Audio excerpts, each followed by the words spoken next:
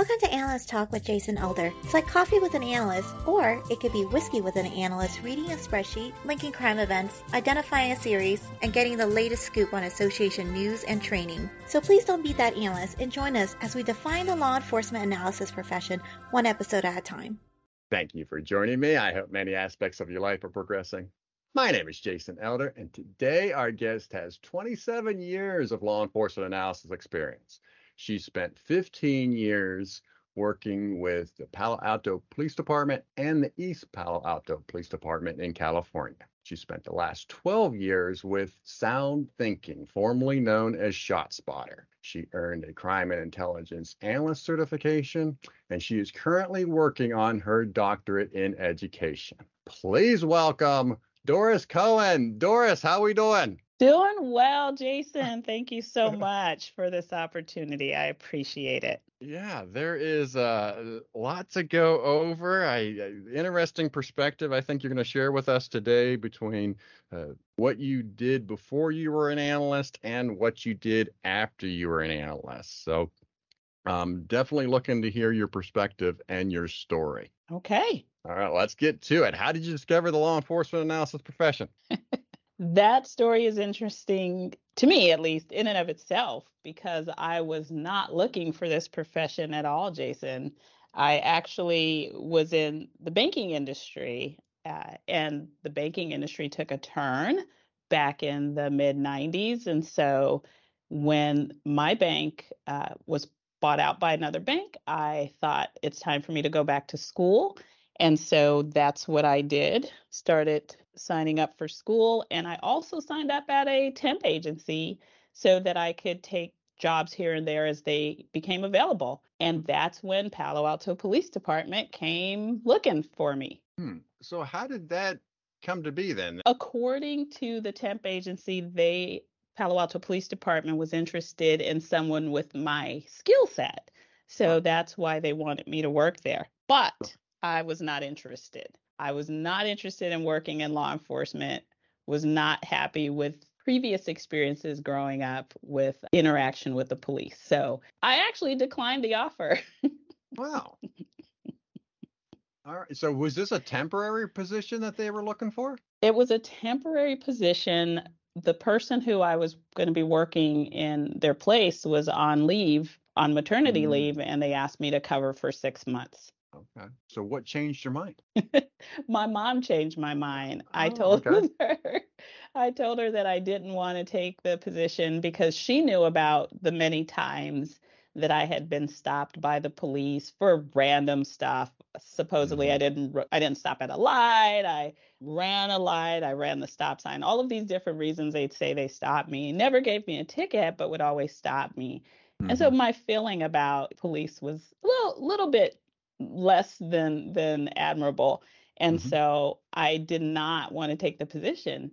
And my mom said, you should give it a try. Maybe you'll understand from the inside why they do what they do and how they do it. So I usually do ask folks what it was like the first couple of days when they're walking into the police department. And for you, given this, what was it like that first day walking in? It was really interesting because now I have access. I am inside the department. I'm seeing people in their police uniforms. I'm greeting them. They're greeting me. So it was a very different feeling than being stopped by the police multiple times. And one time, in fact, Jason, being stopped, and there were 8 police cars that stopped me. So that feeling was still in my mind as I walked through the doors, but just continuing to remember the story, remembering my mom saying, just see how things work from the inside. Perhaps you'll understand what they do and why they do it.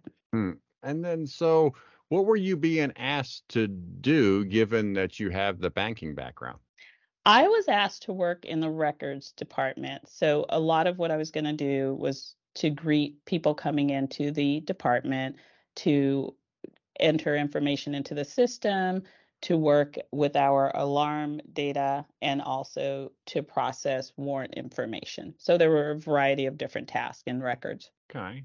And then, so I guess then what did Did you think it was comparable, or what do you think the skill set did for you as you were coming in from banking into what you were being asked to do? I didn't think it was exactly comparable. I just Mhm. wonder if maybe that was what I was told by the agency so that I would take the job.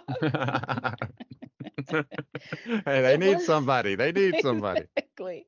And so I learned a lot on the job, and I was very eager, very ambitious to understand more, do more. Working in banking, private sector is very different than public sector. And so I felt like I brought the right energy and the right motivation to do the job that I was being asked. Okay. So then what happened after the 6 months? So 6 months in, I was asked to be on a task force. Actually, there was this opportunity to actually be on it was a regional task force working with six different agencies. Yes, Yeah, she doesn't want to be here, so let's sign her up for this long-term project.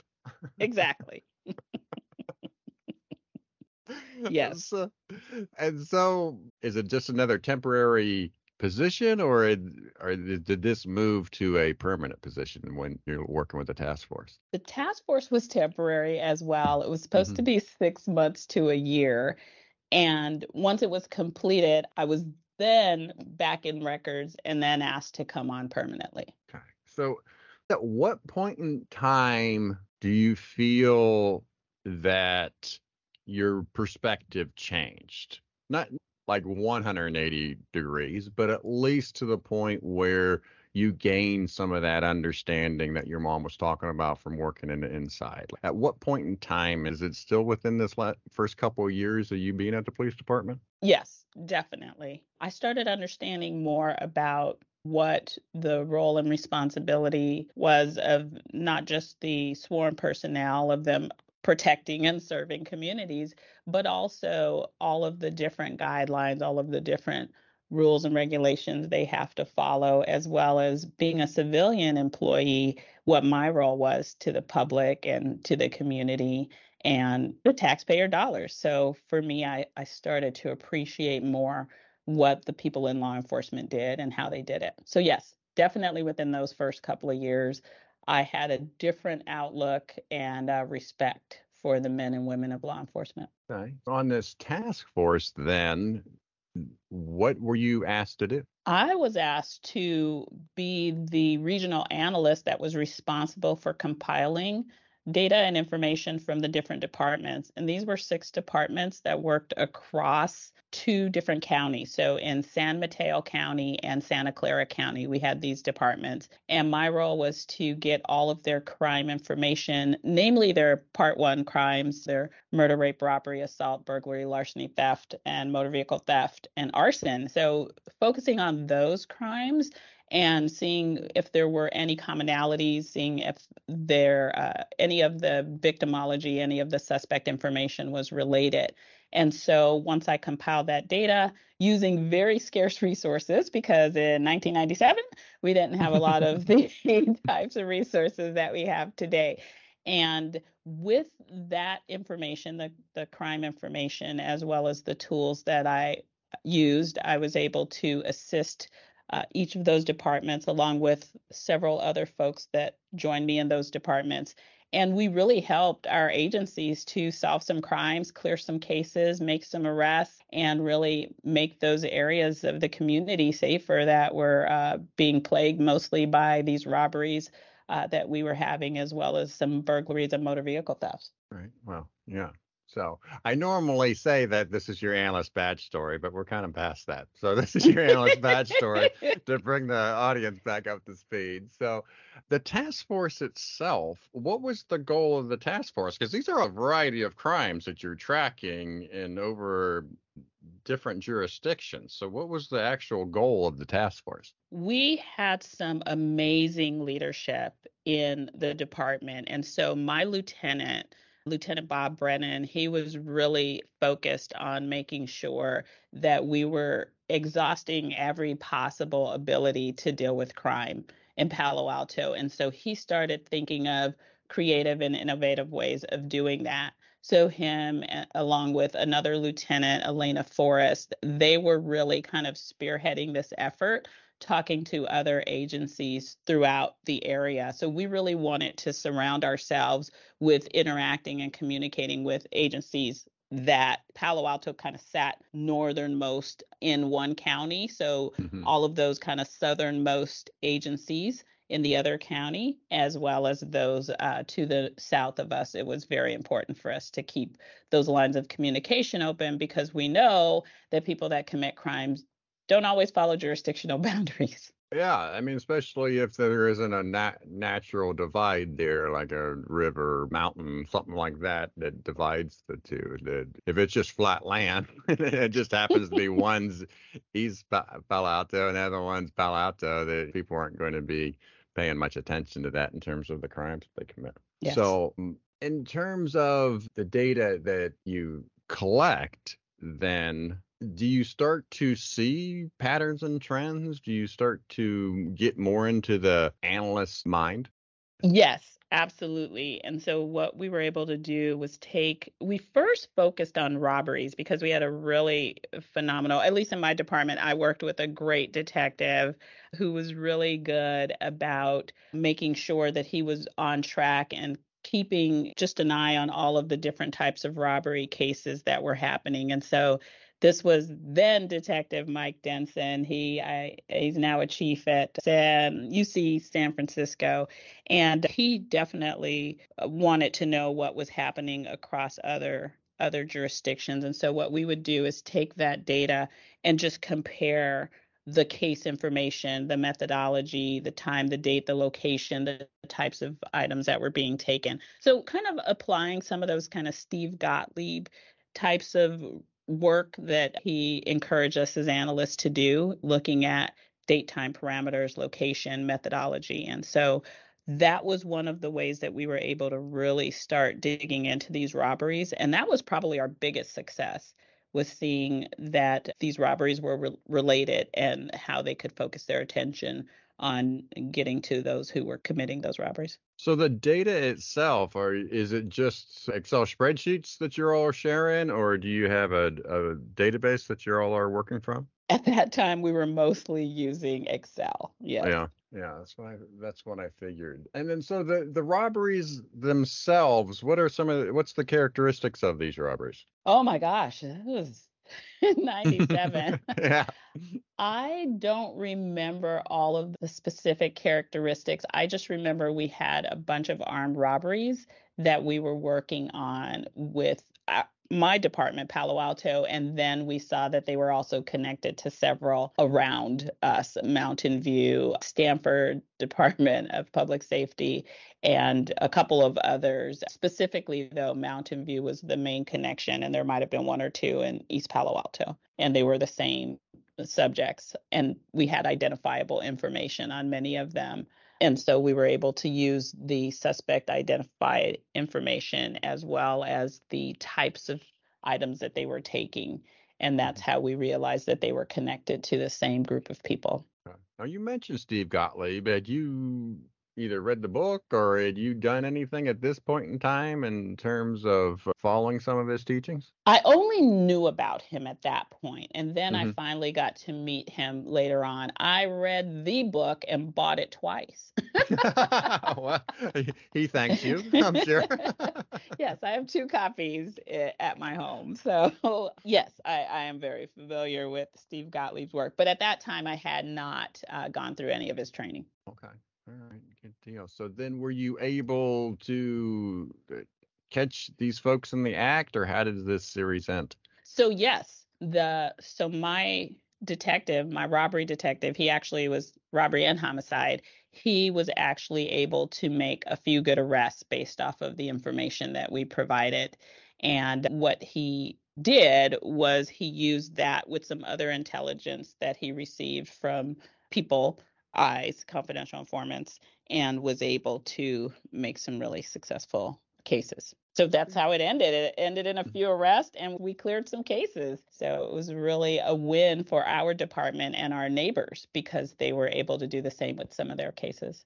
All right, good deal. And then so that only lasted 6 months to a year, you said. So then you go back to records, is that correct? I went back to records, but there were so many relationships that were built. Mm.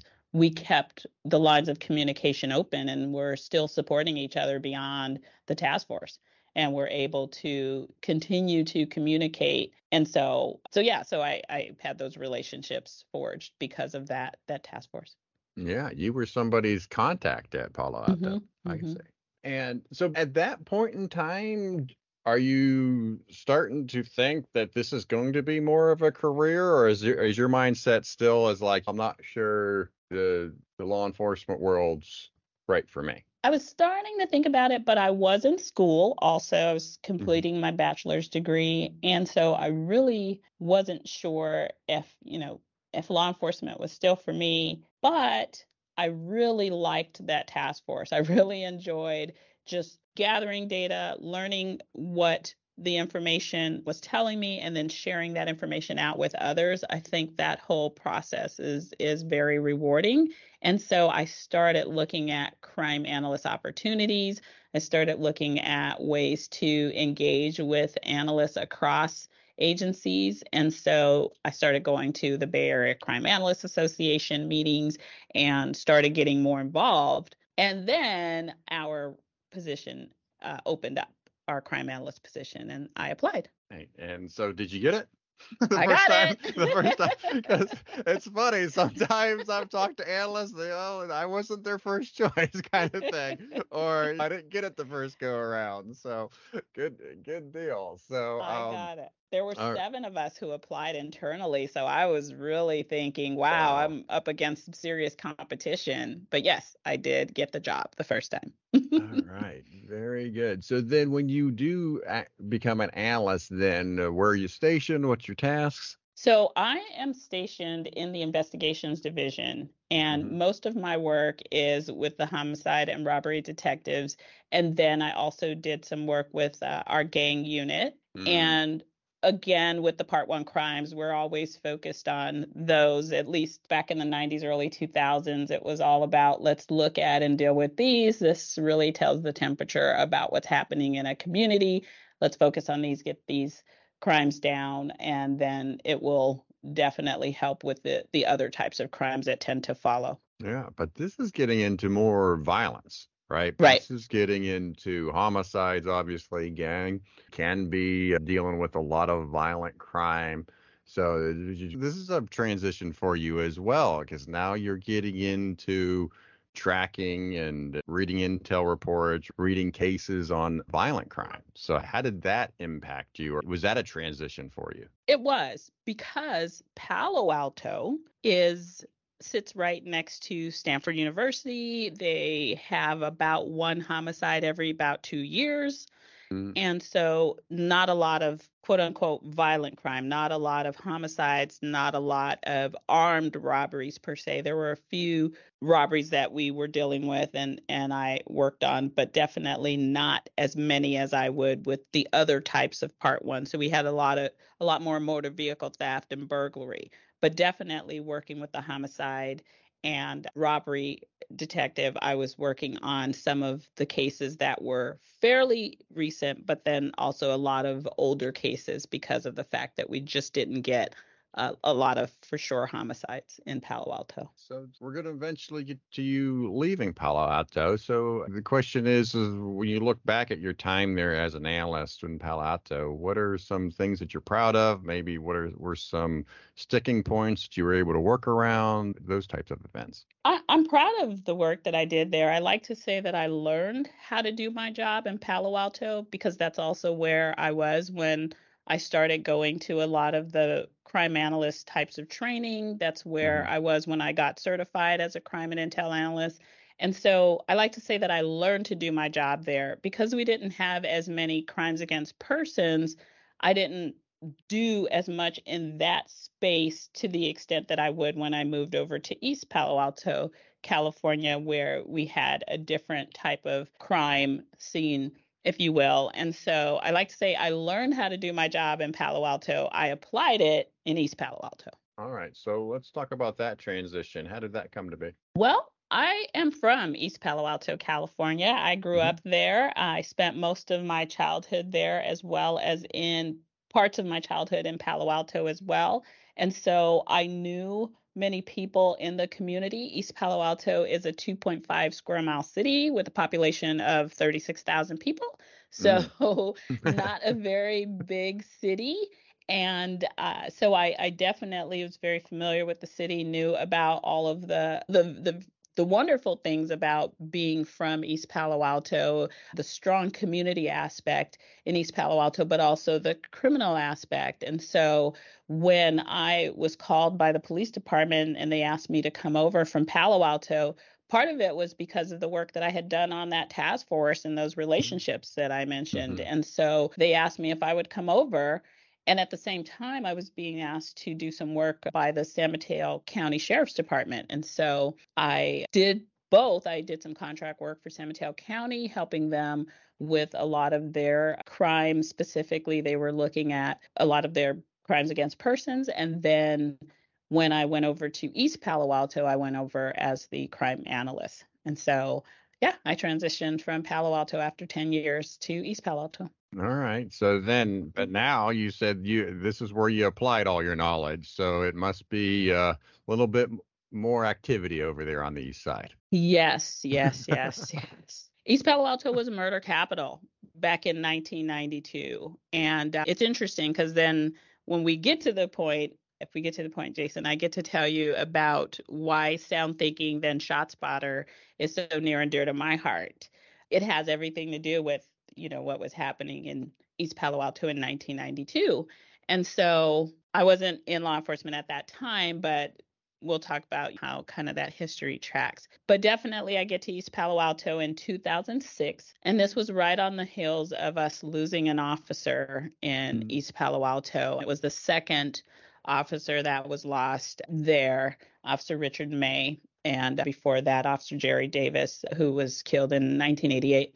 But yes, I got to East Palo Alto a year after that. We had supported East Palo Alto and made sure that they had all of the help that they needed with staffing when they were going through this loss of their officer in 2005. But I get over there in 2006, and a lot of the work that I'm doing is to help any number of folks with different types of analysis. And so the biggest, I would say my biggest customer, the person who needed the most information when I first arrived was the police chief Ron Davis. And so he was the person that I did a lot of administrative types of analysis for. And then I was working also with our patrol and investigations teams. Right. So then an administrative analysis is a whole different animal altogether. Working with patrol is a whole different animal working together altogether. And so it's interesting. You're covering all your different pieces of the analyst pie, so to speak. And so what did you, in doing the work with the chief with administrative tasks, what did you learn? I learned that the passion that a department has, the passion that people within the department has, a lot of times comes from the top. It's nice when it's bottom up and you see people caring about a community that work there, but it's interesting when it's from the top down. And so my police chief was not from East Palo Alto. He actually worked for Oakland Police Department for a long time and then went over to East Palo Alto. And for him, it was very important that the relationship between the department and the community was intact. And so he used data a lot to make decisions where he wanted to know where to focus his attention because we had a city that felt like it was constantly being watched or people were constantly being stopped and scrutinized. And so he wanted to change that narrative. And so he asked me to put together a lot of different pieces of information that would help him to engage the community, to have community meetings, which he did regularly, to speak to city council about the needs of the department so that we could change the relationship between how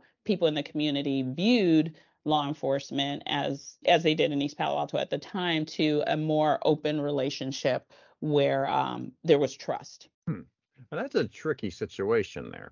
and where my head is going just right off the bat is, yes, you want to have that open dialogue, that communication, but stuff like field interviews and traffic stops. I mean, that is stuff that the police department is going to do. And so was it a matter of the community and the police chief coming to an agreement on how the community would be, I guess, for lack of a better word, patrolled? Absolutely.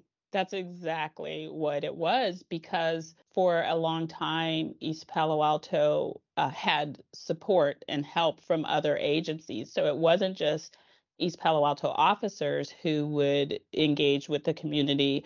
It was all of these other outside agencies. And so there was no trust, or there was a perceived lack of trust based on the interaction, as well as some of the information that came back from the community, because a lot of times other agencies that would stop someone or would talk to them, they always either had their hand on or near their weapon, or they were more inclined to draw their weapon when they would engage with people in the community, which was very different than the East Palo Alto officers, who took a different approach.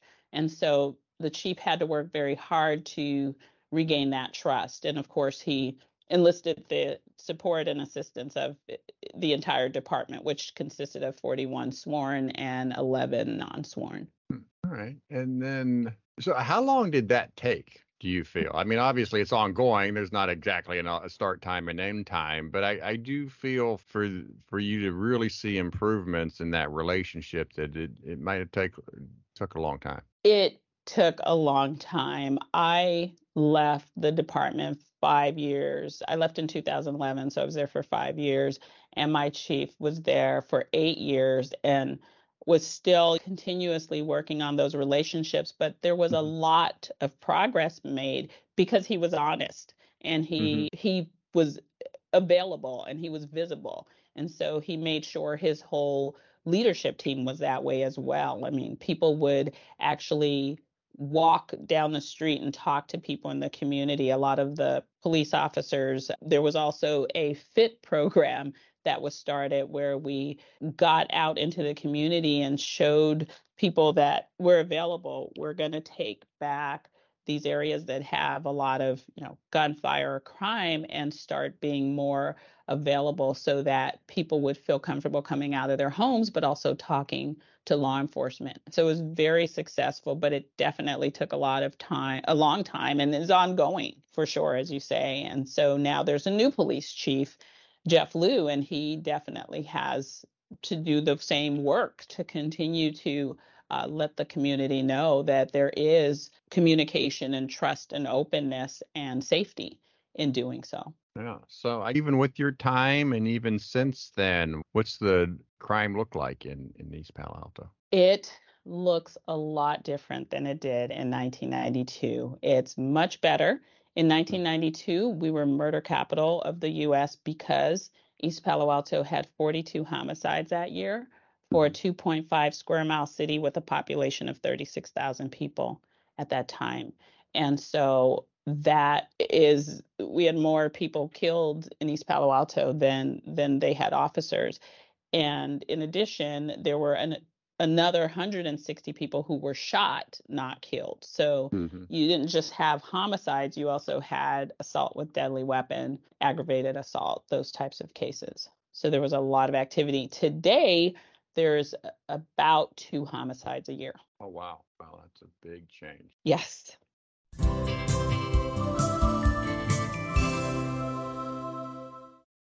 Hi, this is Mitri Lewis, and I want to say, make friends with your other analysts. Don't just stay in your own little world, in your own little bubble, but hey, meet the other analysts who work in your jurisdiction, who work in your county, who work in the jurisdictions around you. Have lunch.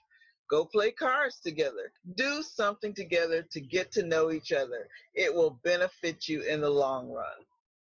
Hi, this is Jeffrey Vandersip, and I'm going to tell you about a couple of my pet peeves. Pet peeve number 1 is the size of parking lots at grocery stores. They create these parking lots for Yugos, and yet everybody is now driving a Ford F-150, and you can't fit in anything, or if you do, you're banging the doors of your neighbors. Pet peeve number 2 is the little button in cars that open the fuel filler door seems to be in the most oddest of places. And whenever I go somewhere else and I rent a car and I have to go to the gas station for the first time, I spend a half hour trying to figure out how to open the fuel filler door. Pet peeve number 3 is just packaging generally with things that you get in the mail. It's like Russian nesting dolls. You've got a box, and inside that box is another box. Inside that is another box. Inside that is a bubble wrap. And then you get to like a little piece of whatever, which is the thing actually sent. And finally, and again, betraying my age here, the screen filters that people use in their social media, everybody kind of looks like somebody out of Avatar. What's up with that?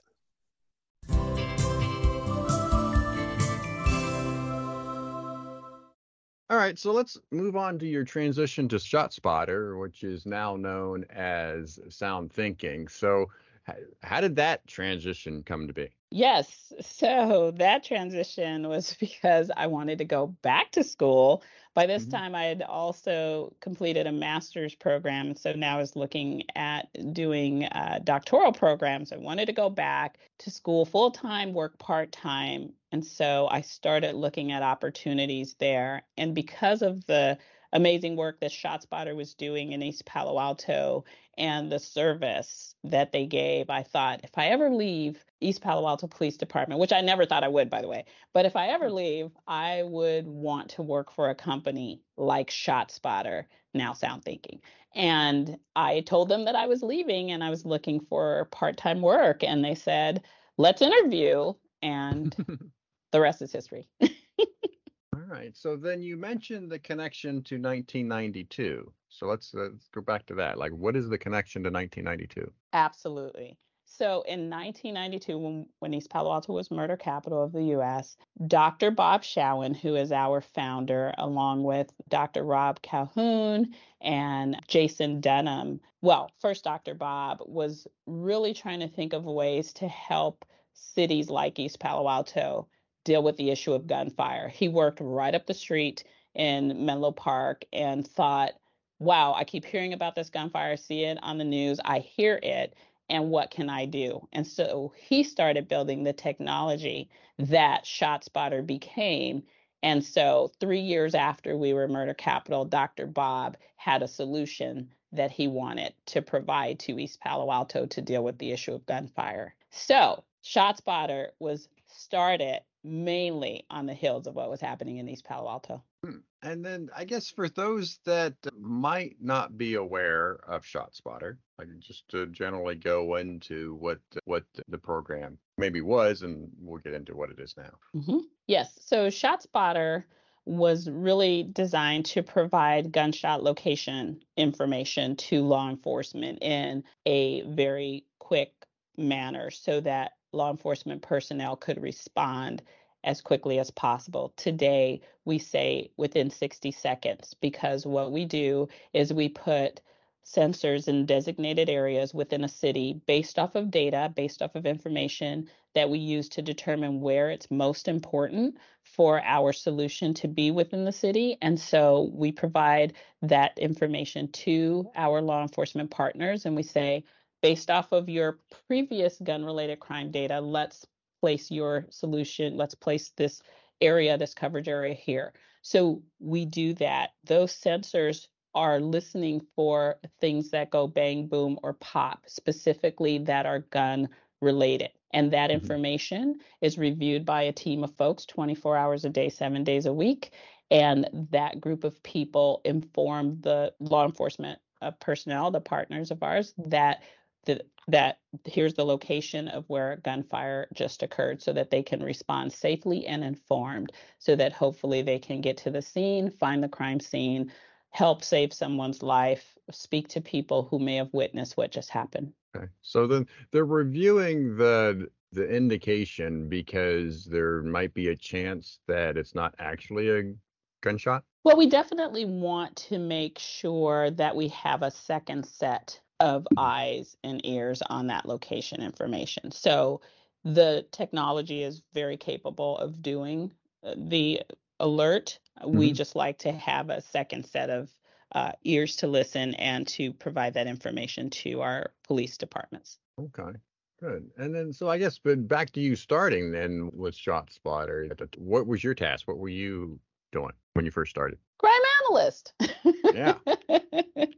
So the company, so ShotSpotter did not have an analyst at the time, and they really wanted to have someone in that role because they realized that it was good to start taking a lot of that gunfire data and for us internally to start making sense of it, to make decisions, but also so that we could support the departments that we were working with at the time in ways that they might take this information and use it to basically be better informed and make intelligent decisions based off of the information. So what did you discover when you started analyzing this data? Well, a couple of things. One is that if you remove high celebratory dates and take those out of the equation, then you can really start seeing where people truly are focusing their time and attention on shooting guns.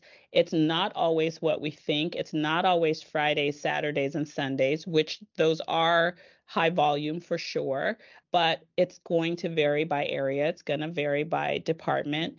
And then you take those celebratory dates, those New Year's Eve, New Year's Day, and Independence Day, which specifically Independence Day applies to our US customers.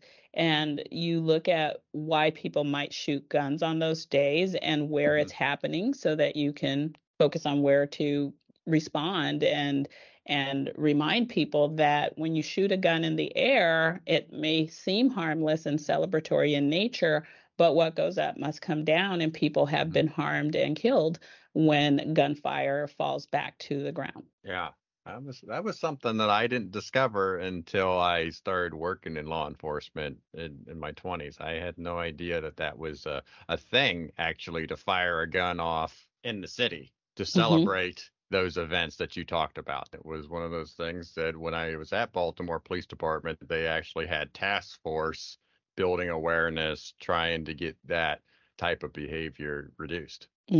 Absolutely. And that's really what we want to do. I mean, our mission is to make neighborhoods safer and improve community confidence. And so that is what we aim to do with, for sure, our ShotSpotter solution, but many others that we provide. We have a host of services that we now offer to law enforcement with the goal in mind to help them be better informed to make better decisions. Okay. Well, good. And then, so you started part-time, you said, so you could go to school full-time. Is that correct? That's what I asked for. Yeah.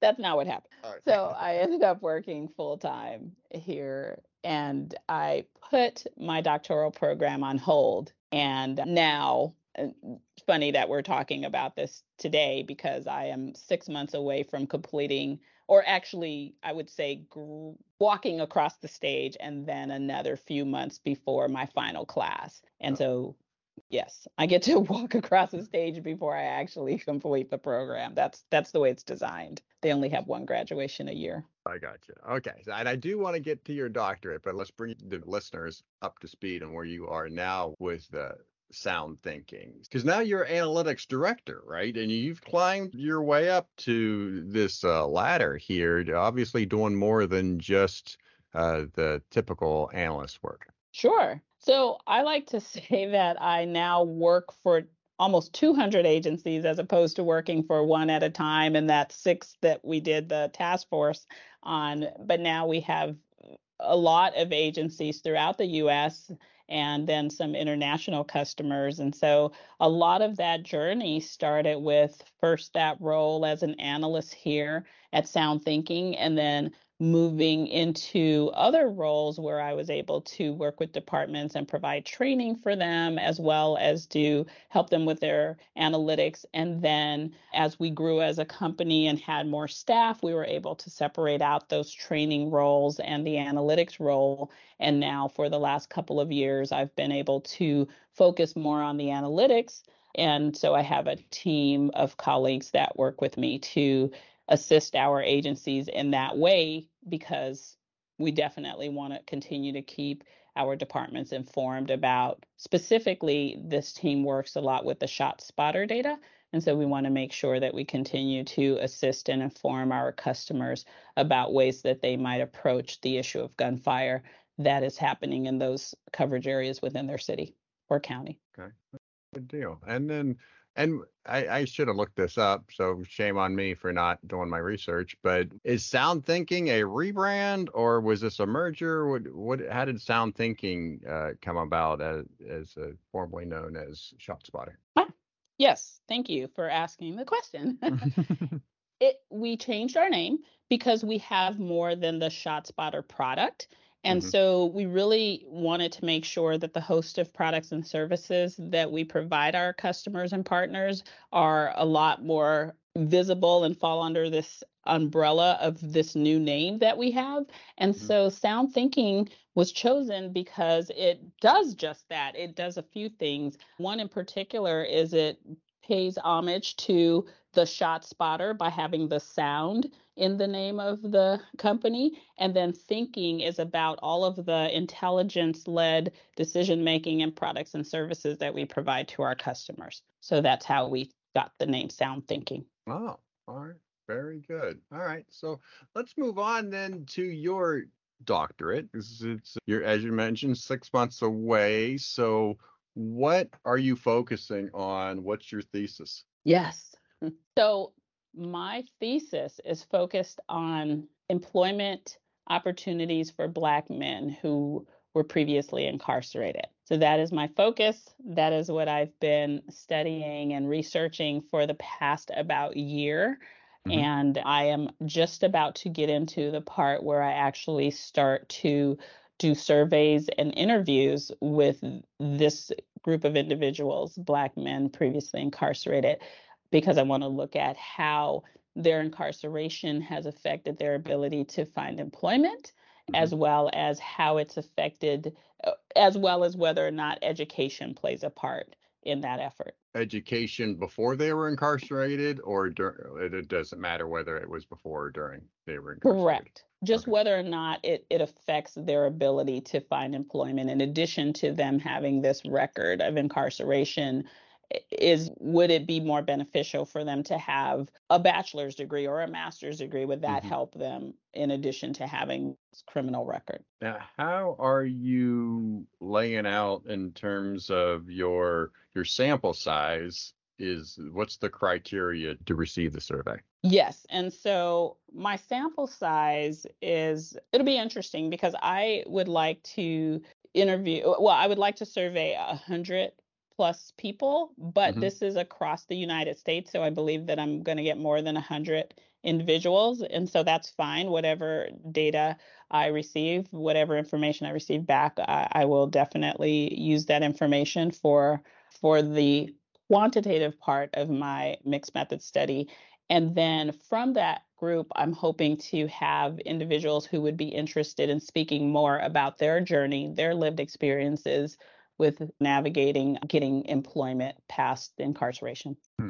Are you targeting folks that have been out of incarceration for a certain period of time? Yes, I'm looking at a couple of groups. So under 5 years, under 10 years, and then more than 10 years. Yes. Okay.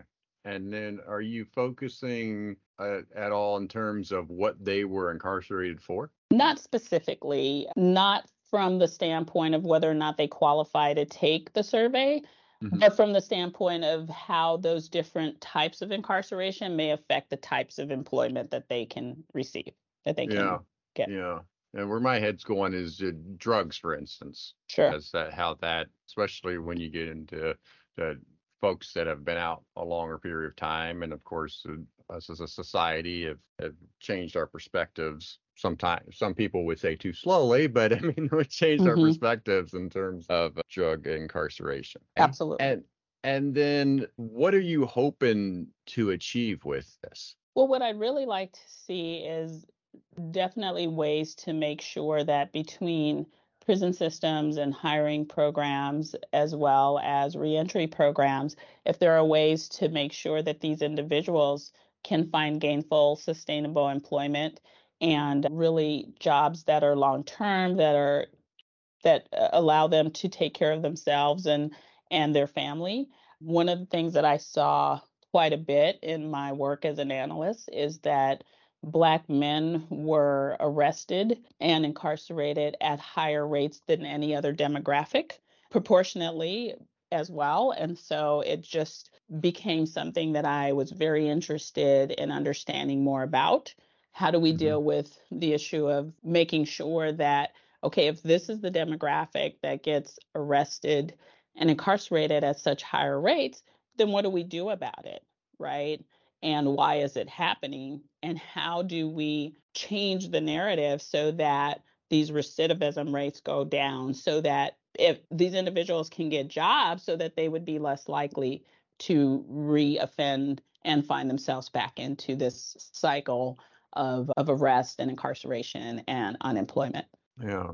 I'm sure it's out of your scope of what your doctorate, but it'd be interesting. Employers are a big part of this, right? Because they're the ones that are hiring folks, or at least in many people's case, not hiring because maybe they have an arrest, an incarceration. So get them to get employers to be more open to folks that have been incarcerated is also a key for this. Yes, so that's actually one of the areas that I'm looking at. So I'm looking at reentry programs, prison systems, and hiring organizations. So those are also part of my study. All right. Well, good. That's an interesting topic, and I look forward to hearing how it all pans out. So you'll have to keep me posted when you walk in 6 months, and then when you finally finish in 9 months. Absolutely. Absolutely. I'd love to. Thank you. Let's move on to our advice section. So I usually ask my guests on what advice they have, maybe for new analysts or maybe for experienced analysts or both. So for me, what became important for me as an analyst, and I would pass this on to others, is define your why. Why do you do what you do? And in doing it, do you care? And so show that you care. Use your voice and your platform so that you can be that representative of yourself as an analyst, but in the analyst community, because I think our individual voices make a difference, as well as collectively as analysts, as well as I do, Jason, that this field is fairly new. I mean, crime analyst did not become a name or a thing until about the mid 80s, even though we've been doing a lot of the work for a long time. And so I would finish with, or say the advice that I would give in addition to that is dress for the job that you want, not the one that you have. And what I mean by that is not just in your appearance physically, but also in the way that you conduct yourself, in the way that you speak to people, even in the way that you answer the phone, even the way you talk on a podcast. Is there a smile in your voice? Is there excitement? Do you care about what you're doing? And so I think that's important. No, I like that advice. That's good advice. And I it's funny that I do that. When I do the introduction to the podcast, I actually make sure that I smile while I am saying the introduction. So that's one of the things that I've come accustomed to doing. Another topic, I just saw on your resume that you got a data analytics certification in 2020 from the University of Cal Berkeley. So I was curious on that to see just what that is and what your thoughts on that program are, and would you recommend it to our listeners? I would absolutely recommend it, with the caveat that you should know that when you go into the program, it's more leaning on a data scientist certification than it is on a data analytics. And so I stayed in the program because I was curious, and it just so happened to be that I applied at a time when we didn't know that the world was about to change and we were about to have a pandemic. And so I was home anyway.